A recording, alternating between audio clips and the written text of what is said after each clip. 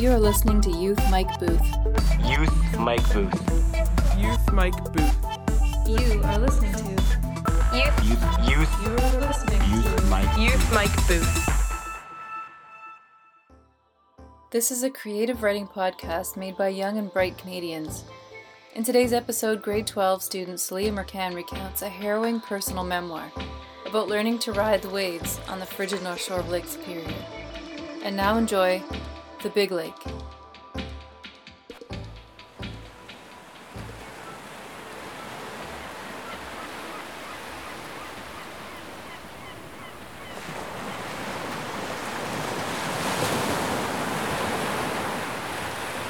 I'm not one for extreme sports.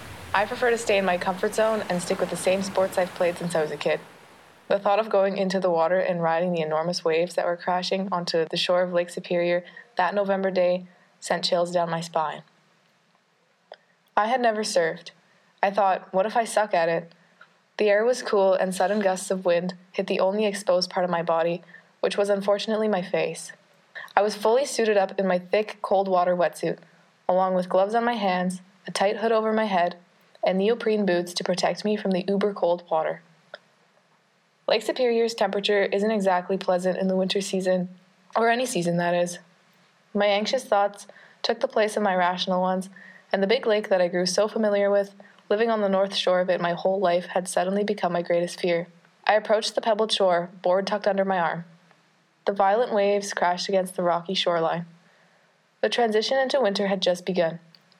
Impudent, swelling waves surrounded me, and I quickly realized what I was getting into. The movement around me continued while I stayed vulnerable. This beach was powerful and unforgiving, behaving in its own way to frighten me. With these conditions, I began to wonder, what if my wetsuit doesn't keep me warm enough? What if I get absolutely pummeled and can't get back on my board? The surfers were 30 feet out in the water, duck diving under the massive rollers and catching the biggest and fastest waves. I felt so small and out of place. I stood ankle deep as water filled my neoprene boots. The waves were so powerful and reckless as they crashed against my legs. The pull was so strong, they could almost drag my feet out from under me. I proceeded, now knee deep. I laid flat on my board, facing forward, and began to paddle. No matter how far I made it out, the oncoming waves just kept pushing me backward.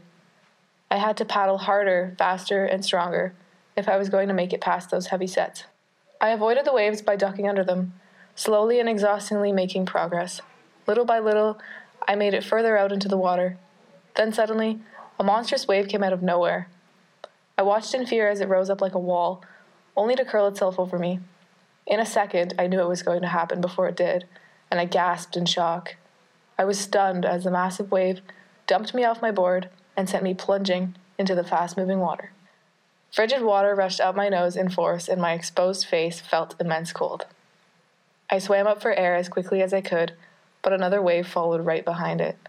It pushed me right back down again, just like the first one had. By then, I was exhausted from fighting against the waves, only to realize they would keep coming. I was caught in the braking zone, and after the third plunge, I felt defeated. My leash tugged my leg as my board got swallowed up. I was worried that it would come off and I would be stuck out there without my board, helpless. I reeled my board in towards myself and got back on immediately. I was back at the start all of a sudden, washed up on shore. Given the amount of effort I put into getting myself out of the water, I decided it wasn't all for nothing. I set off to paddle out again.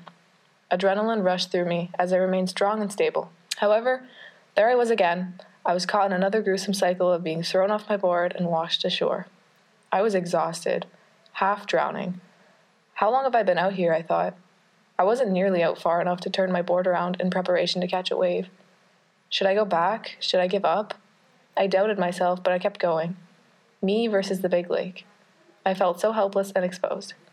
The waves were taller than me and stronger than me. I felt entirely consumed by the water. Keeping an eye on my turnaround point, I paddled hard. As long as I kept moving, I was going to make it. Looking back onto shore, I saw small, black, wetsuit figures. I could hear their whoops and cheers. They're watching me, I wondered anxiously, as I was being tossed and pummeled by the water. I felt a sense of embarrassment, but I laughed.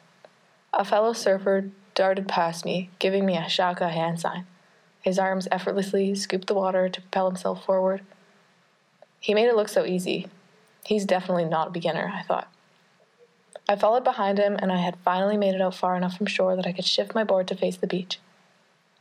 I stopped and saw the rippled surface of the blue water surrounding me. I embraced it. Those conditions made being on the lake so chaotic, yet I felt alive and fully free. I felt like a child, playing and delighted. Toward the horizon, there was a large wave coming. I set off to catch it. My fear and anxiety now turned into determination and excitement. With my adrenaline pumping, I paddled hard, ignoring my aching arms. I felt the wave's initial push, and I quickly propped myself up on one knee. Ice-cold water splashed up at my face. My body was wobbling on the frame of my board as I glided across the water. I slowly pushed my body upright. With one foot in front of the other, I was standing. I heard the other surfers on shore clapping. Beaming from ear to ear, I was thrilled to be surfing. My board moved so quickly through the choppy, uneven waters, and I felt like I was flying. I tried to maneuver through the water as smoothly as possible, but I lost balance and tumbled off, face planting into the lake.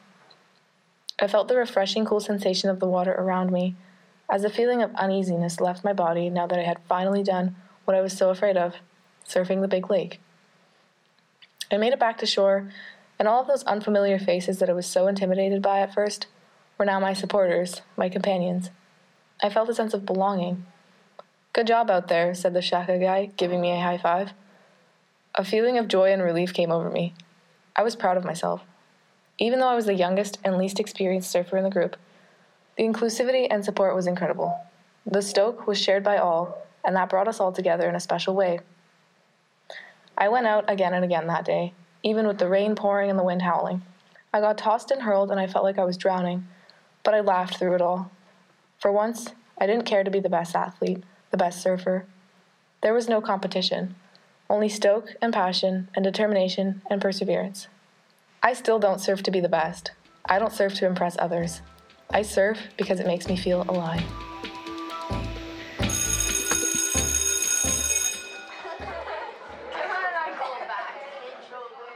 So what do you admire most about Great Lakes surfers? The determination, I think, is like we all share that. Like, we're all different skill levels and stuff, but we all go out together and, like, we're all determined to catch a wave, and even if we don't, it's still fun. And we just go out and we have a blast. So, like I said, it's super physically demanding, and I'm, like, not strong enough. Like, it takes so much effort to just, like, paddle and, like, actually move. So, but, like, I still enjoy it, so. Thanks for listening.